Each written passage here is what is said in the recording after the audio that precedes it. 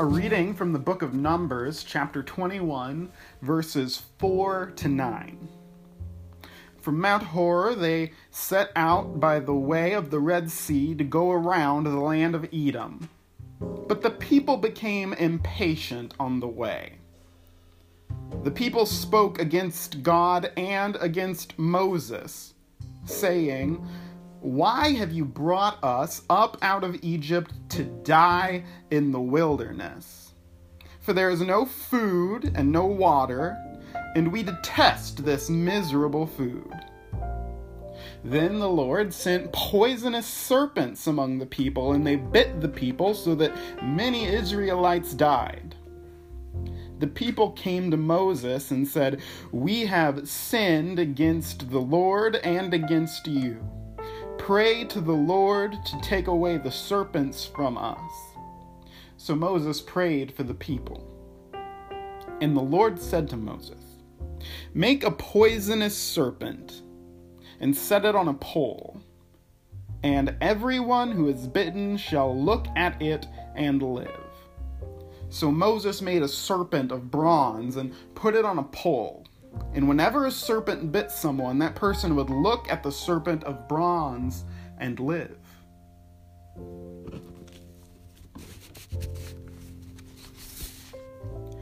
A reading from the book of John, chapter 3, verses 14 to 21.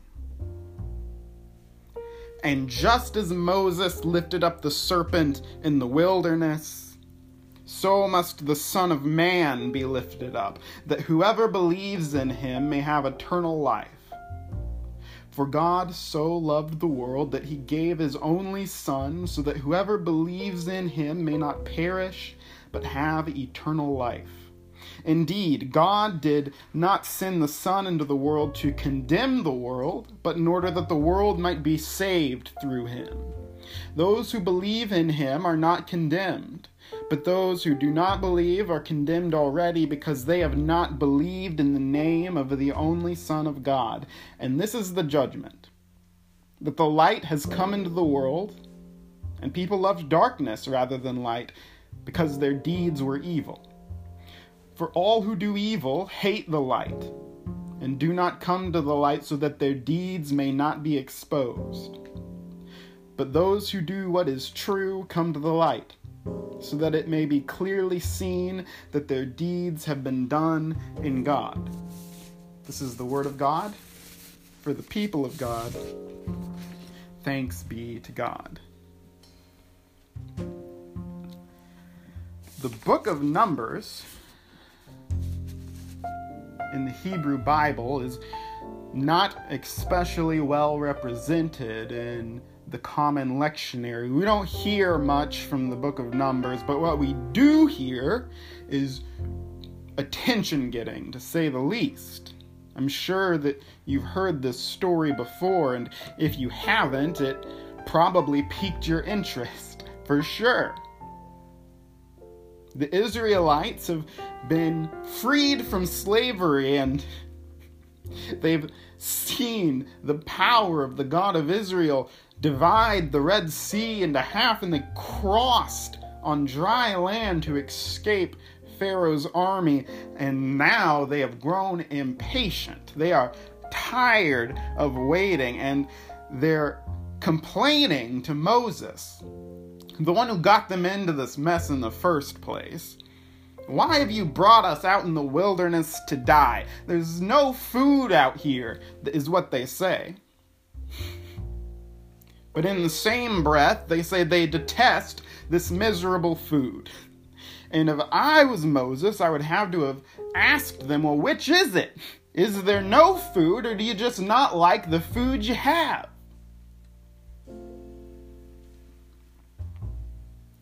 With all of this complaining, the Bible says that serpents were let loose, poisonous snakes among the people, and they bit people, and many of them died. This served as a wake-up call to the wilderness wanderers that they had set their sights on the wrong prize.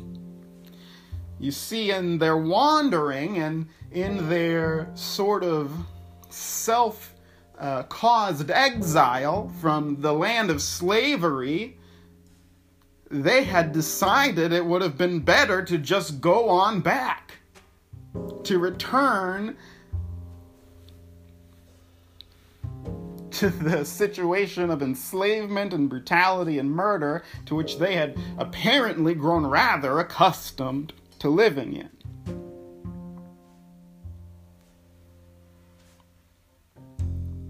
After they realize their mistake, they go to Moses in true repentance. And God tells Moses to build a serpent of bronze, to lift up that serpent so that whoever sets their sight on that serpent will not be killed by the poisonous serpent set loose among the people. Later in the book of Numbers, you will learn that the people eventually turned this serpent into an idol and began to make offerings to this idol. The very symbol that had been one of their salvation had become one of idolatry. It's really hard for the people in these stories to just keep their eyes on God. Symbols of salvation, it turns out, can easily become idols.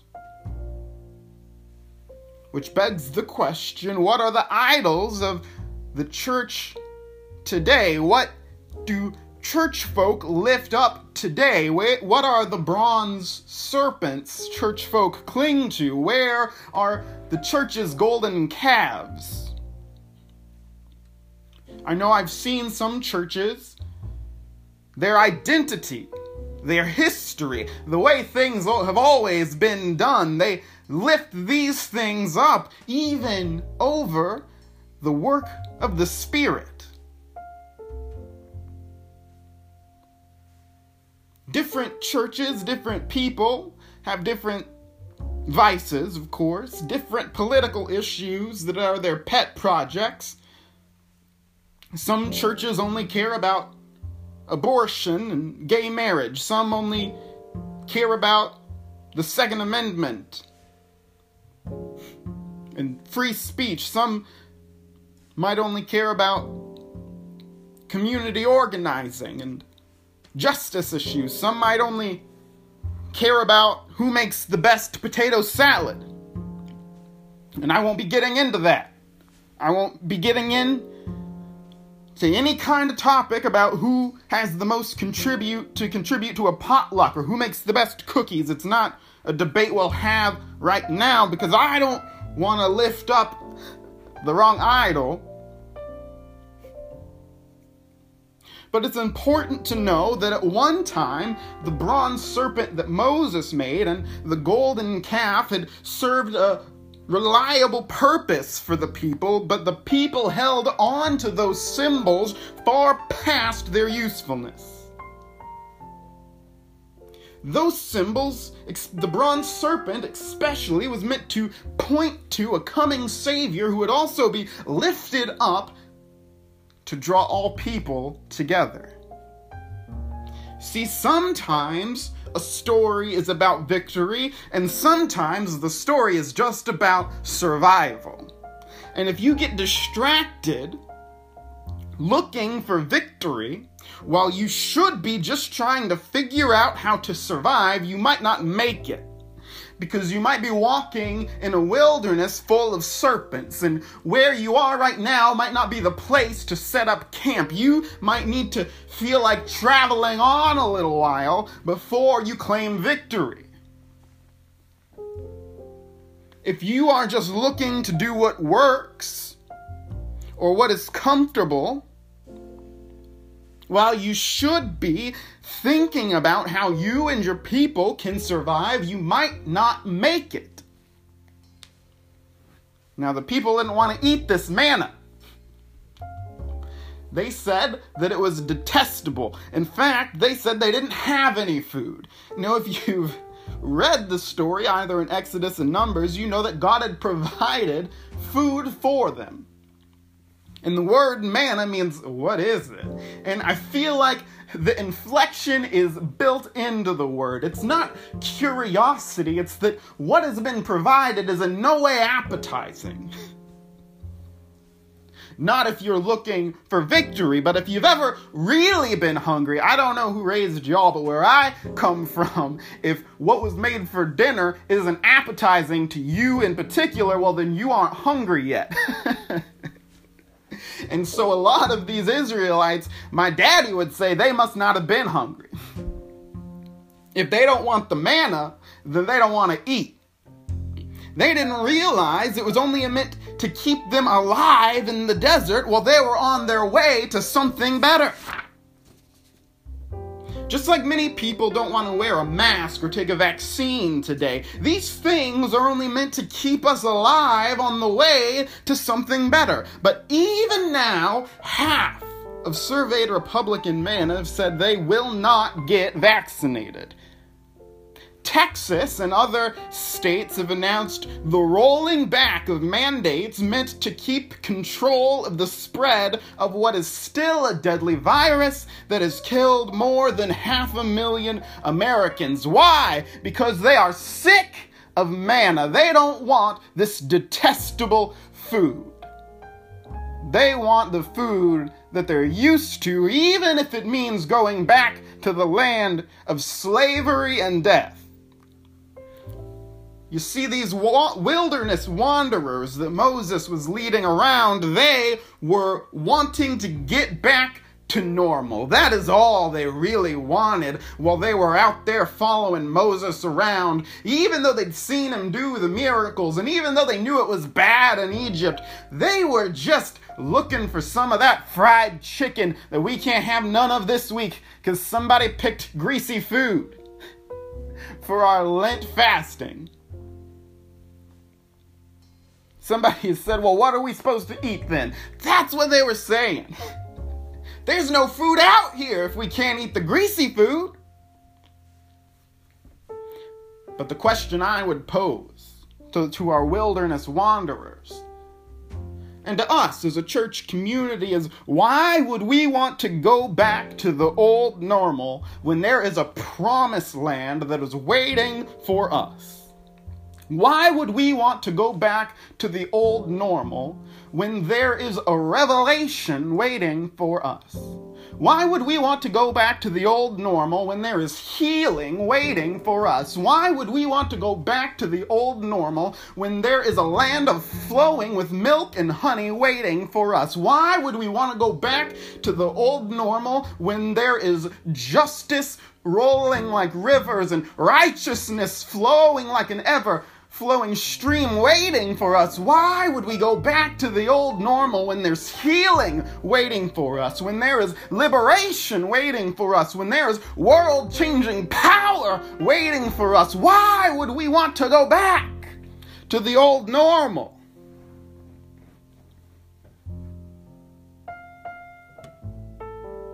Do you believe there's more waiting for us?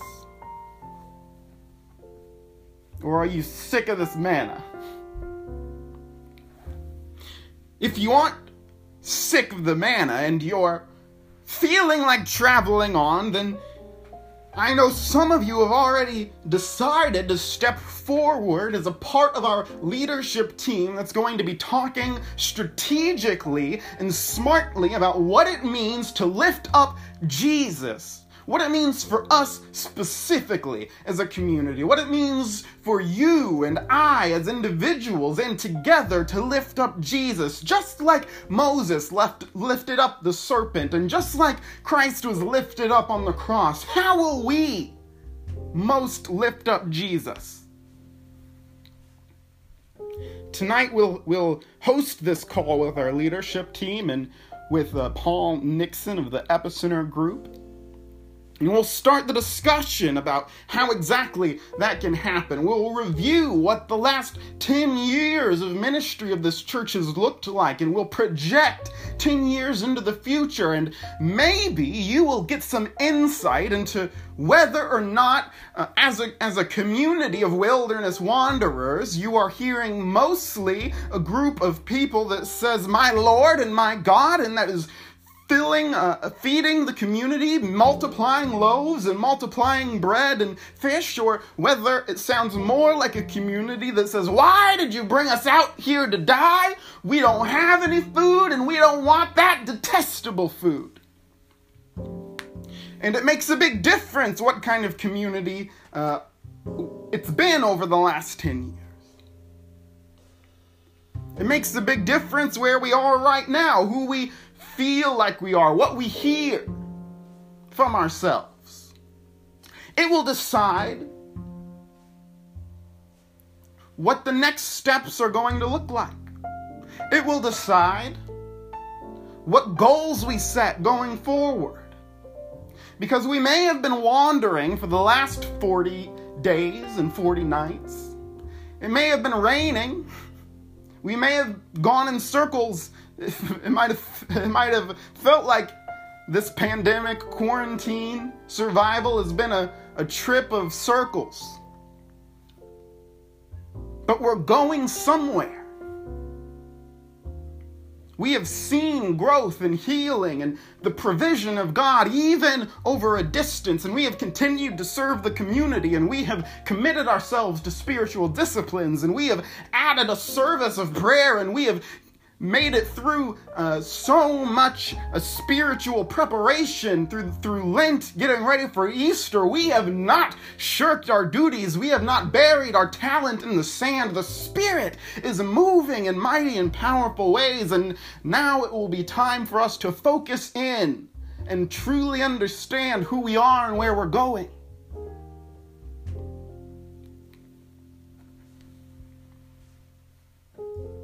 Because there's a land flowing with milk and honey, waiting on people who have had their fill of manna, who kept their eyes on Christ, and are ready to walk forward in faithfulness to do everything that God has called them to do, in drawing all humanity together in a beloved community of liberating peace and justice. Amen. I'm so glad that you are here, that you're with me on this message this afternoon, that you have been so faithful in traveling together through and the phrase 40 days, 40 years in the Bible, it's easy to assume that is a literal period of time. The Israelites spent 40 years in the wilderness wandering. Jesus spent 40 days in the wilderness fasting. Noah's Ark, it rained for 40 days and 40 nights. It's like a colloquial phrase. It just means it was long enough. It's like in a rainy afternoon, your friend turns to you and says, "Man, it has been raining forever." Like, we get the idea. We're ready for a change. We're ready for something fresh. We're ready to start something new. All of that is understood. But we got to do it smart. So keep wearing your masks. Get your vaccines when you can get them. Don't let anybody trip you at the finish line. Because we're right there. The light is at the end of the tunnel. We're going to come through this thing in powerful, transformative ways, and I can't wait to see it with you. If you are with us through, if you're not with us live, but this is a replay to you, leave us a message. Let us know you were here. I appreciate your presence. If you want to support the work of our church, my brother Chester will provide a link to Tithely, an app that you can use to set up a recurring donation to our work that will go to fund our ministry work. We still serve the community. We still support our siblings who are in need of food and clothing. We are here to be the hands and feet of Jesus. To do that, it takes people and finances. If you are able and willing to provide either of those, let us know. None of us can do it alone. With all of this being said, I just want to encourage you again to keep your eyes on Christ. Don't be distracted. We are running a race. Peace be with you. I'll see you next week. Amen.